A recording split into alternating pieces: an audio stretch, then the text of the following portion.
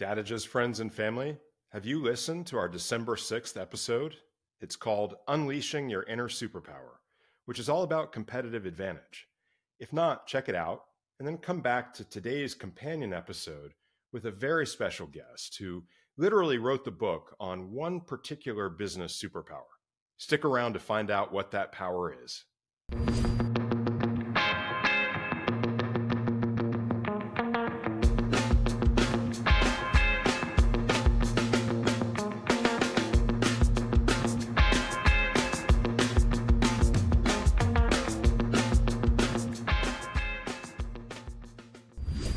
Friends and family, as we record this episode of Dadages, we're in the home stretch of 2023. I always find that these last couple of weeks of every year are some of my favorite days out of the year. It's not just about Hanukkah, Christmas, warm fireplaces, and eggnog. This is also a great time professionally to take stock, evaluate the year that is behind us, and make strategic plans for the year ahead. It's a great time to do so because the rest of the world slows down, and it's hard to accomplish anything with outside parties regardless. My father has always closed his office completely every year on December 15th for this reason. During this time period of strategic planning and introspection, I could think of no better topic and no better guest than what we're bringing you today. Today, we continue the discussion of competitive advantage. Based on the Dadage, you don't have to be the best in the world to succeed. You just have to be the best version of you. And today's guest is a real pro who has her own superpowers. It is my pleasure to welcome to the Dadage's virtual studio, Meredith Powell. Meredith has been voted one of the top 15 business growth experts to watch. She is an award-winning author, keynote speaker, and business strategist. With a background in corporate sales and leadership, her career has covered several industries, including banking, healthcare, and finance. Meredith is someone who has diligently worked her way up from an entry-level position to earn her seat at the C-suite table. I really respect that. She is a certified speaking professional and a member of the prestigious Forbes Coaching Council. Meredith, a very warm holiday welcome to the Dadage's studio. I'm excited to be here and excited to have this discussion. Meredith, it's wonderful to have you. And perhaps I should call you Coach Meredith as a member of the Forbes Coaching Council. That does indeed sound prestigious. Can you tell us about that distinction and tell us about the coaching and the great work that you do? Yeah, it's so interesting that you would ask about the coaching because it was, for years, it was something I was never really formally trained in. I mean, I really came up through the strategy side of the business. But what I realized is you will never execute a strategy effectively if you don't develop the people around you. And coaching is really the way to do that. The difference between coaching, I would say, and leading or managing is more in telling people what to do. Coaching is more about helping them find the potential within themselves. And once I really figured that piece out, that if you can tap into people's ownership, their inspiration, their engagement, that's really where I went down the path to learn more about it. And coaching is not a huge part of my business. I do other revenue streams are far bigger, but I never let go of the coaching because that's really where I understand the challenges and opportunities that are going on with my clients and my customers. That's amazing. And the world needs great coaches. As the father of two student athletes, I know how important their coaches have been in their lives. And that's obviously coaching in the traditional sense, but coaching in the professional sense is just as important. And I think back to a very recent interview that I did with Dr. Art Markman from University of Texas. And he said one of the distinctions about a coach versus a mentor or leader is that the coach creates the structure and the environment within which people can grow and achieve their goals and succeed. And it sounds like you've done a great job of both providing leadership and mentorship, as well as helping people and creating an environment to be successful. Yeah, the thing that I find so exciting about coaching is the fact that every time I start with somebody, I never know who's going to end up being the star. I mean, I love the way that was described as we create the structure, but whether somebody steps to the plate, walks through the door, that is 100% up to them. I'm sure your children's coach sees a lot of real potential in people that's never realized because they don't, you have to have desire, you have to have skill, and you have to have hard work, and then probably mindset. And I feel like a coach creates the opportunity to have all of those. But the hard work is usually really up to the individual I'm working with. Some people are in it and some people are not. Yeah, somebody's got to step up. I'm thinking of the great basketball announcer, Dick Vitale, and he always says, you got to find the PTPer, the primetime player. So it sounds like you're always looking for your primetime players. Well, Meredith, let's dig into the book. I have it right here. I've really enjoyed reading Thrive, Strategies to Turn Uncertainty to Competitive Advantage. In the solo cast that I did on competitive advantage, we talked a lot about different forms of competitive advantage, from mastering imperfect information to gaining an education to simply hard work, as we were talking about a moment ago. I never would have thought to include uncertainty as a possible competitive advantage. This seems like a paradox to me. At a high level, can you please share with the Dadages, friends and family, how they can view uncertainty as an opportunity to create a competitive advantage? I think competitive advantage and opportunity lies in what everybody else views as an obstacle. And if you know anything about uncertainty, you will know that most people view it negatively. And so advantage comes when you can take what other people view as what will prevent them from growing and start to view it as something that can propel you in growth. Back in 2018 and 2019 is when I started researching and studying uncertainty. And I came up with the idea because every client I was talking to was having their best year on record. I mean, in 2018 and 2019, we didn't have any of the things we have going on today. We didn't have good times, right? We didn't have war. We didn't have high interest rates. We didn't have inflation. We didn't have geopolitical tensions. We didn't have any of these things. And we were pre-COVID. Exactly. We were pre-COVID, and we didn't even have labor issues, and everybody was just tunning it. But every client I spoke to said the same thing to me. When I said, how's business? Everybody said, oh my God, we're having our best year on record, but oh, this uncertainty. And I thought, the moment that you believe that something will prevent growth, and I just started to think, if you started to flip the script on uncertainty, if you believed that it led to opportunity, could it be your competitive advantage? Turns out it can. Wow, that's amazing. And obviously you go a long way in the book to explain all of that. Really, when I hear what you're talking about, I think almost philosophically about stoicism. It reminds me of Ryan Holiday's book, The Obstacle is the Way, where he describes the things that challenge us the most are actually the pathways to growth and success. And your writing goes hand in hand with that concept. And I'm a big believer in Stoic philosophy. And I really valued that messaging that came across loud and clear in your book as well. No, it's so true. I love the title, The Obstacle is the Way. It's a great book. If you haven't read it, it's on my top 10 list. Okay, good. If you want to check it out, Ryan Holiday is great.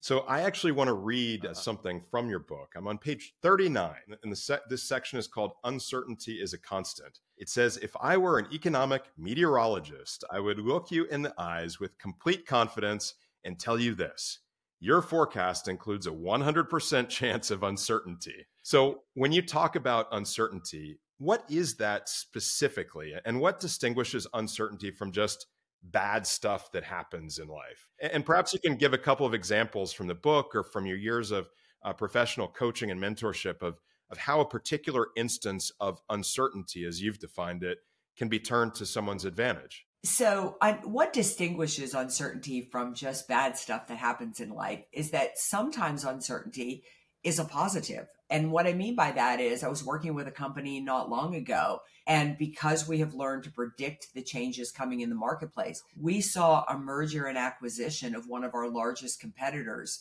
coming 6 months before it came. Well, that led to a huge opportunity because there's never been a merger and acquisition that didn't disrupt customer experience like crazy. So we were able to change how we approached sales and things like that. Here's something that I've just been laughing about lately. Everybody is debating whether we're in recession or whether we're not in recession, whether what 2024 will hold or anything like that. And I think to myself, what does it matter? The economy went up. It will eventually go down. What you need to do is to be prepared. And so my feeling on uncertainty and what really distinguishes it from bad stuff is that if you can predict the uncertainty, and you don't even have to do it accurately, you just have to be an agile person, preparing for change, preparing your business for change. Any disruption coming, you can find the opportunity in it if you give yourself enough time, energy, and resources. So all this debate over what is going to happen just makes me laugh because I'm like, you need to be prepared anyway. Anybody will tell you the times in their life when major disruption happened, it just came out of the blue, whether it's a death in the family, whether it's an illness, whether it's, a machine blowing up at work. It wasn't something that you expected. How can you build a team that is nimble to handle these things? And you said something in there that I found really interesting. You were talking about the ability to predict uncertainty, and predictable uncertainty or predicted uncertainty sounds like a total oxymoron. But like any oxymoron, there's an element of truth baked into that about how important that could be. I think it's a great concept and a great idea. Yeah, in the book, we highlight Jim Beam whiskey. And I love this story because everybody who tells me you don't understand what I'm going through, when I talk about the fact that Jim Beam navigated prohibition successfully, and in fact, he was the only one of his competitors who did. Nobody's headed as bad as Jim Beam, with the government threatening to put you out at any moment. Now, he didn't know that prohibition would become law. In fact, he didn't even believe that prohibition would become law. But predictable uncertainty is that you plan for what if. So let's take a marketplace. What if a new competitor came into the market? What if inflation really did a number on your prices or something, or, on your customers? And if you can plan for what if, it isn't about predicting uncertainty accurately, but if you condition your brain for uncertainty, when uncertainty hits, you're more comfortable with uncertainty. I was a Boy Scout growing up, and I think about the Scouts motto, Yes. Always be prepared. Always be prepared. So I guess what you're saying, if I could translate it to a bit of a quip, is you don't have to be a fortune teller. You just have to be a Boy Scout. Yes. Yeah, really well said. It's kind of like I took a group of young women with the Boy Scouts out to Philmont in New Mexico. We went on that 10-day back trip. Now, they told us to be prepared for anything. We never had snow, but we were prepared for snow because it could happen. And so it's the same with our businesses. And what I tell people in the book is people hate change because we're all sitting there waiting for it to happen. Whereas if you got a little bit in shape for it, you may not love it, but it's not going to come hit you upside the head. And you feel a level of control. And that's why we hate uncertainty. We feel out of control. You're a great storyteller, Meredith. And there are two things that I really love about your book. One is that you give very specific case study examples, like you are sharing with us here today, to illustrate each of your concepts. And the second thing is that you give really specific, actionable advice to the readers so that they can implement your strategies in their own lives and their own companies. I'm sure these elements are very much by design and not by accident. Am I right? Yeah, they very much so are. Years ago, before I got into the work that I do, became a writer and a speaker and a coach, I worked in corporate America. And I can't tell you how many times somebody would hand me a book or tell me to go listen to a speaker. And it was really nice information, but I didn't know what to do with it. And I feel like when people give me something such as their time, it's very precious. And I want them to be able to execute what they're learning. And I think story backed up by action is the way to do it. And I love that you brought that up because I think that's really important for any leader here. Just because you speak positively about change, just because you speak positively about uncertainty, don't expect that people will make the leap and the connection of how to execute on that. Be as plain and as direct as you can possibly be. And story is what people remember. It emotionally engages them to whatever it is that you're talking about.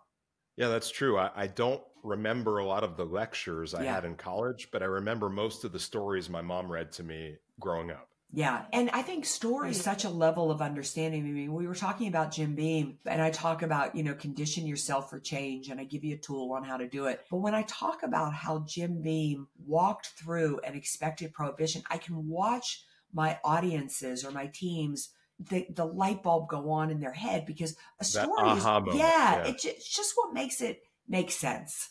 Well, and it's clear you've really worked on cultivating these skills and the way that you communicate your knowledge. How did you put in the work to develop your own superpowers of communication and coaching to be able to communicate so illustratively and constructively as we're talking about right now? I think there's a little natural talent. I think there's a little natural talent in there, but I really started, and this happened a lot for me during COVID, is that everybody during COVID, when we started doing virtual, everybody was like, you've got to have this technology and this technology and this technology. But I thought to myself, the most watched YouTube videos out there are Brene Brown and Simon Sinek. And Simon Sinek stands there with a flip chart, and Brene Brown uses nothing.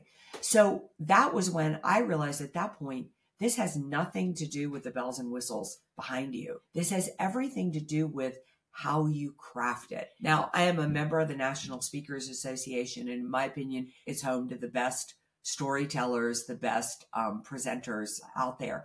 And the last thing I'm going to say about that is that I believe since I started my career, I was very mindful of the fact that people can Google anything I say. So how I say it matters as much as, if not a little more than, what I say. That's amazing. And, I think back as you're talking about how simple it can be to Yeah, communicate effectively. I mean, you look at the tradition of storytelling and take it all the way back to like yeah. the Iliad and the Odyssey and the bards and people that told lessons and educated people through stories. I don't think they had PowerPoint at Yeah, that no, time. I don't think so either. I don't think so. I don't think so either. Yeah. In Thrive, you lay out 9 key steps to managing uncertainty. And I'm not going to go through all 9 here today because one, we don't have time. And two, I really think the Dadage's friends and family should check out your book for themselves. But I do want to focus on a few of the key points because they really resonate with me and they actually coincide with more than one of our Dadages we've covered in the past. It was really remarkable to me how aligned your vision of the pathway to professional success is with my own.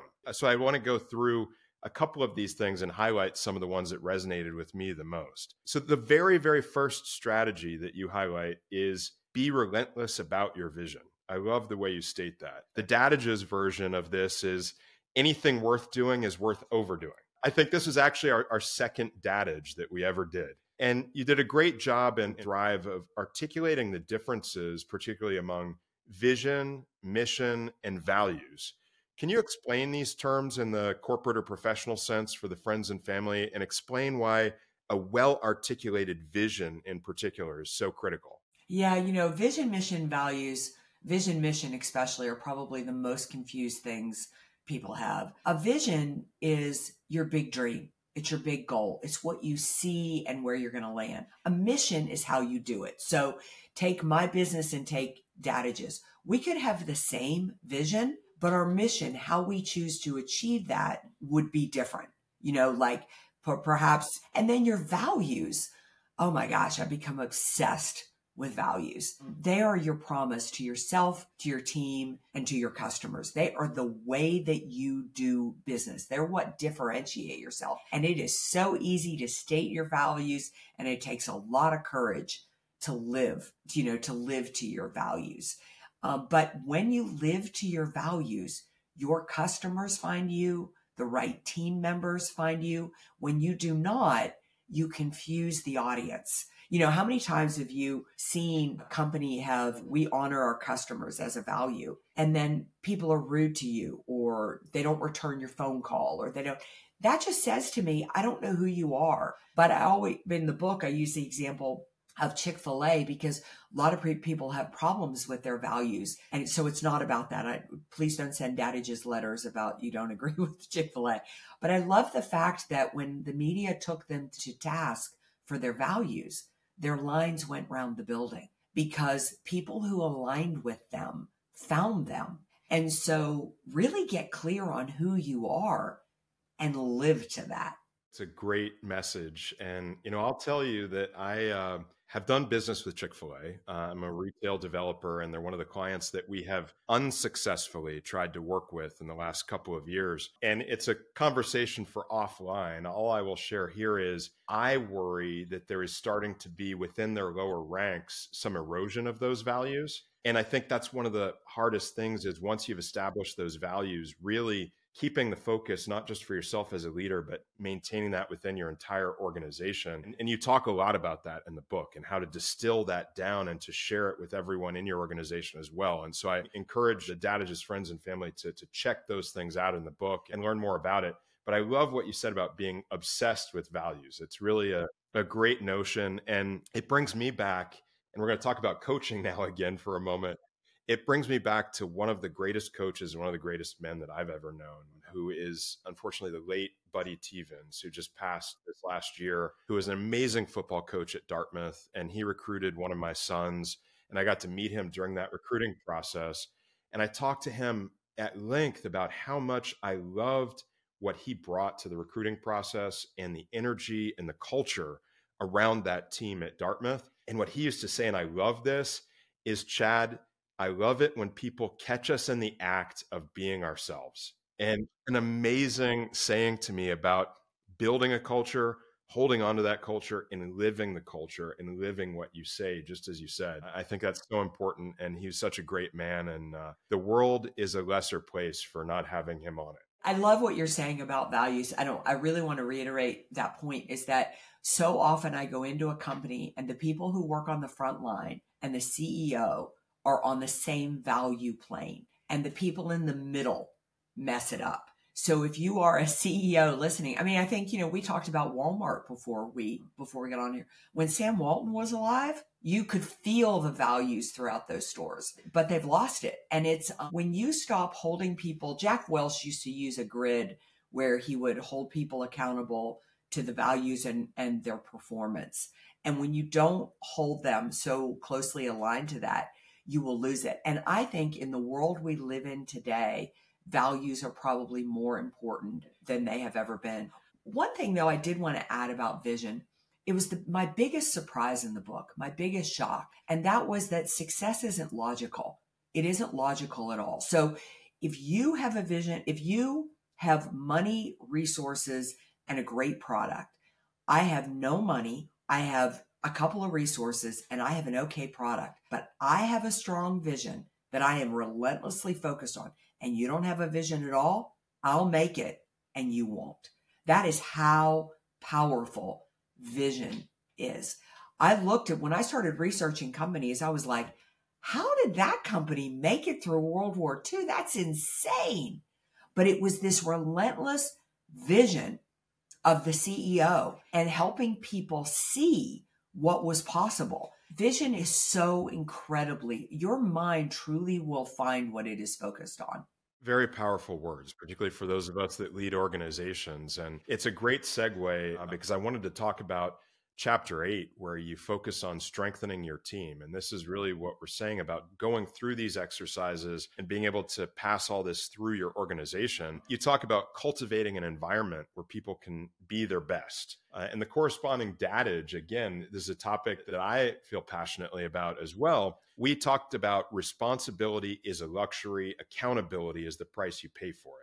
We did a whole series on this topic because in my organization, the responsible, accountable mindset is a fundamental value and principle of our organization. And I have to tell you that I also appreciate, because I'm looking not only back at my organization in the past, but you really motivated me and inspired me because I'm looking ahead as well. I'm in the process, as Dadage's friends and family knows, of creating a new organization in Europe. I'm moving my business to Central Europe to take advantage of economic opportunities there. And we'll be performing the same type of commercial real estate development I've done in the United States, but we're doing it in a different environment, a different culture, and with a different mindset and approach. And you lay out in the chapter that I'm talking about a series of exercises for 1, communicating purpose, 2, instilling ownership, and then 3, providing value. And after reading that chapter, I set the book down for a minute. I ran to my computer and I sent out an email literally in that moment, because I reached out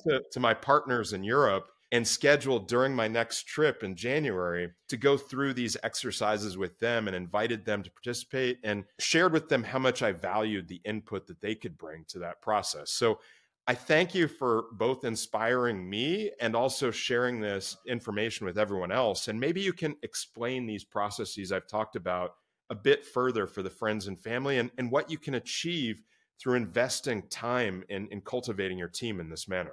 When I researched the book, another thing that I found truly fascinating was every single organization I researched at every single step of the growth of their business always had a succession plan in place. They always knew who would take over. So here in the United States of America, when the American Revolution happened, some of those businesses I researched were loyal to England, loyal to the king, and they were forced to leave the US, but they had somebody in place ready to take over their business because they believed they would return. This mindset that the CEO owns talent development, that it is your passion. The other thing is that we all know that in 2021, 47 million people voluntarily left their jobs. And now 2 in 5, I think Gallup says, are already looking for another opportunity. Everybody says that's negative. I smell opportunity, because what that tells me is it is not a job people are looking for. It is an environment. And that is what these exercises are about. Do not recruit talent until you create the right culture. You need to have a sales mindset with employees. You do not go out and find new customers if your customer experience is bad. You fix the customer experience first, right? So number one, in creating the right environment, I can find a job. Know that. So if this feels like a job, I'm out of there. So number one is purpose. People want to do something bigger than themselves. We're back to that relentless vision. Am I a part of something? Please do not hire me to put a widget in a box. Hire me because when I put that widget in a box, I change lives. Probably one of the most fascinating things I learned, there's a lot of them I keep saying, Chad, but the most disengaged employees in the United States of America work for the federal government. That is a job that is guaranteed with a pension, with retirement. But the most engaged work for nonprofits. Here's the difference. If you ask somebody who works for the federal government what they do, they'll tell you, I work at the post office, or I collect taxes, or something like that. You talk to somebody who works for a nonprofit, no matter what they do, they will tell you they save dogs and cats, they help people at the end of life. They will tell you their purpose. You need everybody who works for you connected to the purpose, and you need to be relentlessly focused on that purpose. That is what makes me go, I want to help Chad build his business. And once we get there, you got to understand, as leaders, you are blocking your employees from helping you. People actually want to work harder for you. You are in the way. And that's the ownership piece, the responsibility piece that you talked about. As a leader, you've got to learn to lead through the power of the question. Everything that keeps you up at night, you need to take it to your team in the form of a question. How do we drive sales? How do we attract new employees? How do we crack this market? How do we drive efficiency in our organization? And let people tell you how to do those. Now, a couple of things are going to happen.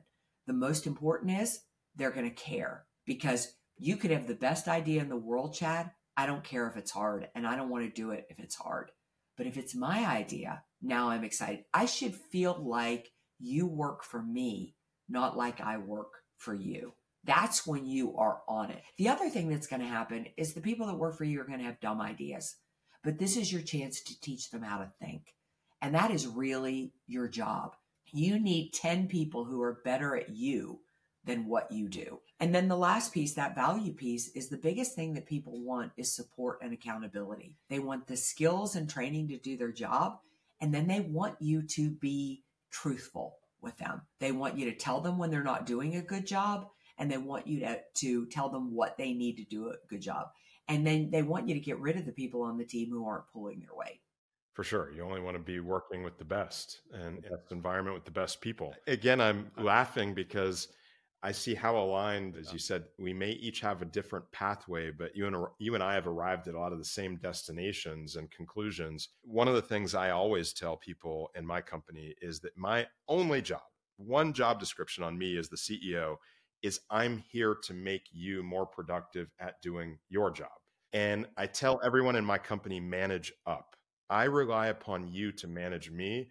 When I give you something to do, and this is part of that responsible, accountable mindset, you own what I have given you to do and treat me just as a resource, like any other resource out there, for helping you achieve what you now own and what you're responsible for. I'm sitting here echoing back everything you're saying because I've found it to be so valuable in the foundation and the fabric of my organization as well. Yeah, if you want people in your organization to care, then let things be their ideas. And again, sometimes their ideas will be good, sometimes they won't, but that's where you're teaching them the process of thinking. Years ago, I was in Charlotte, North Carolina, waiting to meet with a CEO, and I read an article about John Chambers, who's CEO of Cisco at the time. And he was telling a story about the fact that he a teacher, he technically had dyslexia, but nobody knew what that was when he was young. And a teacher told him that, she said, John, I don't know what's wrong. You're a very bright boy, but I think the only way that you're going to be successful in life is if you learn to ask people for help. And to this day, some of the brightest minds work for John Chambers, and they work for him because that's just how he leads. What do you think? What are your ideas? What would you do? Every time I do that exercise, I always say to people, as the leader, how did that feel to get to release, to get to put your problems on the table? They're like, oh my God, my stress level went way down. And then I ask people who are asked for their ideas and opinions. They're like, I felt like I mattered, like I was valued. You want to win the war on talent? Go that direction. Yeah, again, I mean, one of the things I catch myself saying all the time is that there is so much more value in a really good question than there is in a really good answer. And the other thing that I loved, I was thinking about as you were talking, is I took some of the story that you were sharing and distilling it down again into a statement to summarize what you said, which is that it seems like a really good leader can take any bad idea and turn it into a pathway to future good ideas. It seems to me that that's one of the fundamental characteristics of a leader, is to help the team grow in the way that you've described. Yeah, it's funny. I'm old enough that I grew up that home life and professional life were different, and they're not. They're the exact same thing. And I always tell people, in fact, I was just in front of a group yesterday where I felt like when it came to, they missed their goals for the year, yet they rated all of their people at a 5. And I'm like, that's a disconnect. Like, you all missed your numbers. I said, think of it like your children. The reason that you hold your children accountable is because you love them, you care about them, you want them to be productive members of society, and you don't want them to live in your basement for the rest of your life. It's the same way with, like, when I tell you areas where you can improve, I do that because I see potential in you. You can improve. But if I never let you know, that's a problem. We view accountability wrong. We view accountability as a stick, when accountability is a measurement. I've been working really hard. Is it getting the results I want, or do I need to do something different? And I love what you said about that all these things really just come together. There's not work and family, there's just life. And it's one unified experience that is your life, how you're leading it, and how you're leading the people around you, whether they're employees or your children. And we'll certainly come back to children in just a minute. I love the final chapter of your book because, again, it's a phrase I use all the time. Rinse and repeat, rinse and repeat, rinse and repeat. And spoiler alert, I'm actually going to share right now a new dadage, which is from an upcoming episode of Dadages that I haven't yet written. And it is, you don't make money by doing something once, you make money by doing the same thing over and over again. And that's a piece of advice that I got from my own father and that he shared with me over and over. And I want to read one more passage from your book that is in this section that I really, really liked. This is your strategy number 9 on rinse and repeat. You say the key to success is consistently applying all of your principles and strategies over and over in good times and bad. Can you explain for us the power of consistency and what that means? Oh, I love that you brought up consistency. It's one of my favorite words. I am like on a mission to make consistency sexy. We undervalue consistency, and we have become a society that is looking for instant gratification. I remember being a kid and having a date on a Friday night. And my girlfriends and I would all drink these liquid things, and then we'd drop 5 pounds by Friday. And then Saturday, as soon as we, all got together and ate Doritos, we'd be 5 pounds heavier again. Things just don't work without doing. Luck comes from doing the work day in and day out. And so what I mean in this is I've done the homework for you. I have proven that the methodology works. One of the things I wanted to do was take all the guesswork of what you do when uncertainty hits, but you have to work the formula, whether you see the result in the moment or not, and understand it's a cumulative effect. I'll add one more story that I always use on consistency. Years ago, I saw an interview with Gabrielle Reese, the famous volleyball player. And they were interviewing her about staying in such good shape. How do you say? I think she'd ended her career by this point. And she said, that's easy. I work out whether I want to or not. And she said, on days that I don't feel like it, my workout isn't all that great, but I do it anyway. There are days when I have a workout where I've burned the calories, I've built the muscle, I've done everything I needed to do. So understand with consistency, sometimes you'll fudge a little, you won't be as good, or you'll kind of, it won't be as powerful. But the cumulative effect of doing it every single day, and imagine getting everybody in your team doing that, it just makes it work. If you know what you're doing is working, then doing it consistently. I tell people all the time, I really believe I am successful because I am consistent. Well, you said you're always trying to make consistency sexy. Yeah. My catchphrase is consistency is bliss. Yeah. So right on the same page again. Right on the same page.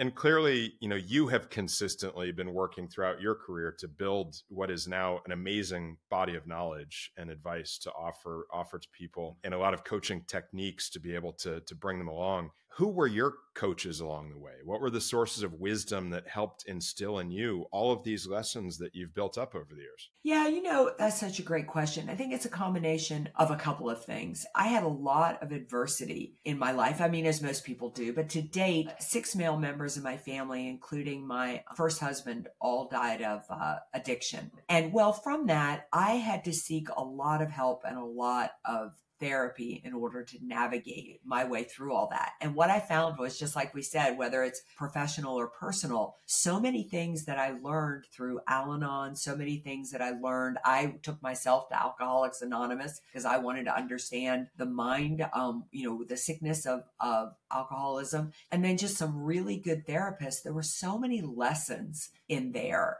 that I was able to transfer into the business world. But you have to know that when I first went to therapy, I walked into therapy and I said, I am not interested in why this is my parents' fault. I'm not interested in why this is any of my addicts' fault. I want to know how I got here and what put me here and how I can change the behavior. So I would say that kind of probably my biggest mentor was not looking to blame anybody else, but to constantly understand what could be the shift in my own behavior. Now, I've had idols beyond that. I mean, I definitely have had amazing leaders show up in my career and people that I have watched and things.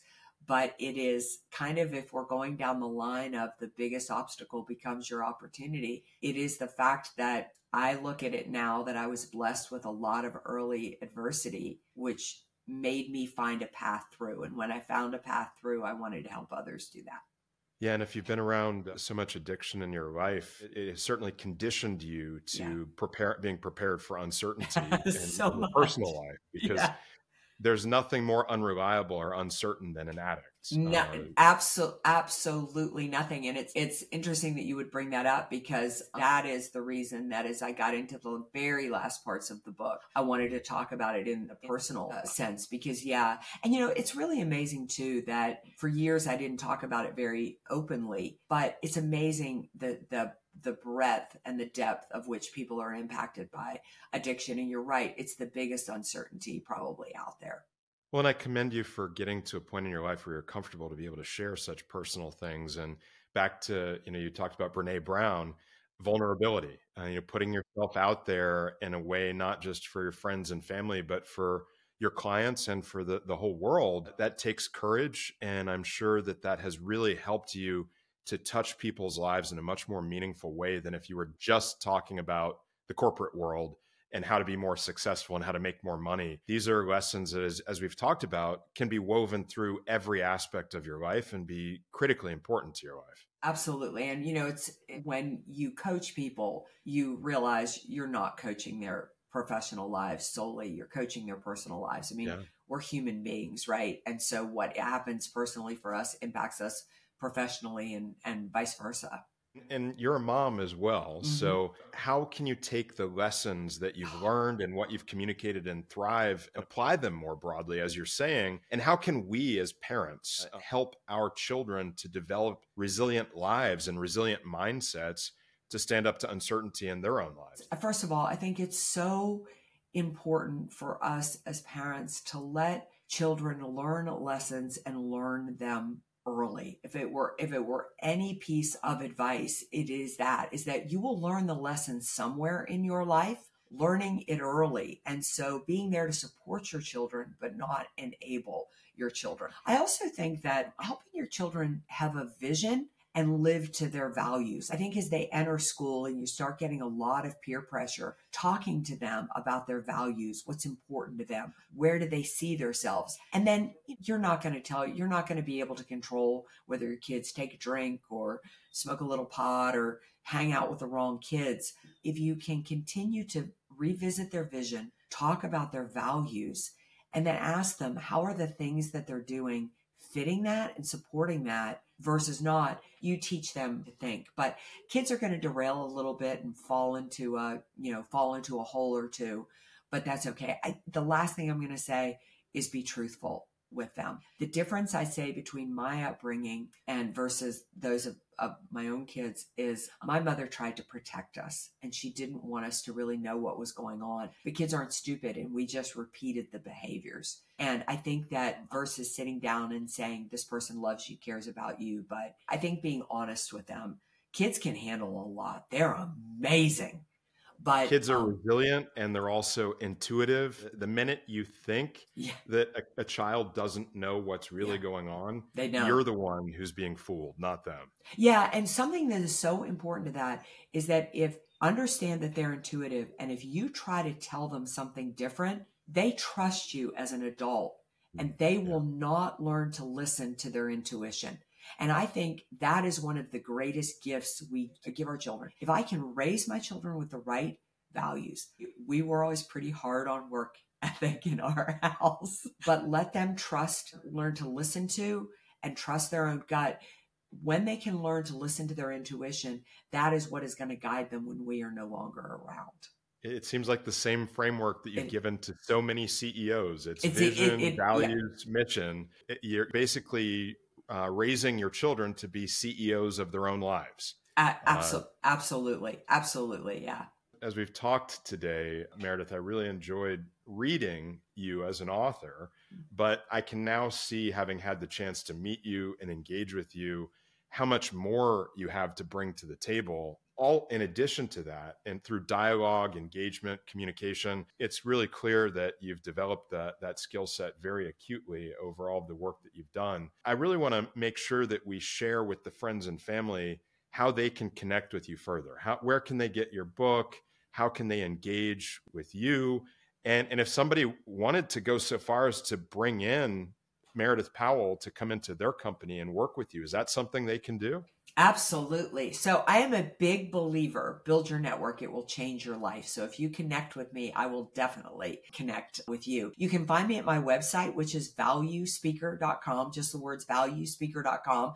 I tend to live on the LinkedIn platform more than anywhere else, but I am on all the social platforms. And it really helps me when people reach out, they ask questions and things. I like to stay in touch with the mindset of what's going on with people right now. So please do not hesitate.